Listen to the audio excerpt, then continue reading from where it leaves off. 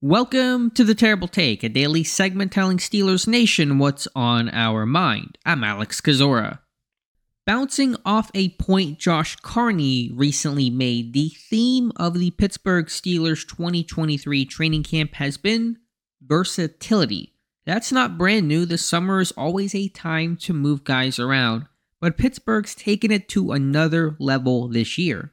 There's been more than the standard but notable DBs playing slot and safety like Trey Norwood, Elijah Riley, and Patrick Peterson has bounced around quite a bit this summer already.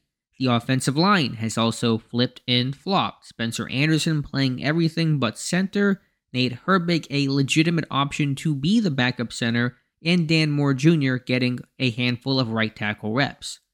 But we have seen even funkier things. Of course, there's Kendrick Green going from easy target to fan favorite as he's worked as a fullback, H-back, and done pretty well. Defensive linemen are playing outside linebacker like Isaiah Loudermilk and James Mwaya as DeMarvin Leal's missed time, and the team is seeing who else could play that hybrid role. This is the time to test stuff. It does not mean it's all going to stick. It probably will not. But right now, why not? Give these guys a shot doing something unique. It helps guys like Green try to stick and increase reps for Mwaya, who had been running basically fourth-string defensive lineman and barely playing. It's made for a camp that's kept us on our toes in truly maximizing the team's 90-man roster.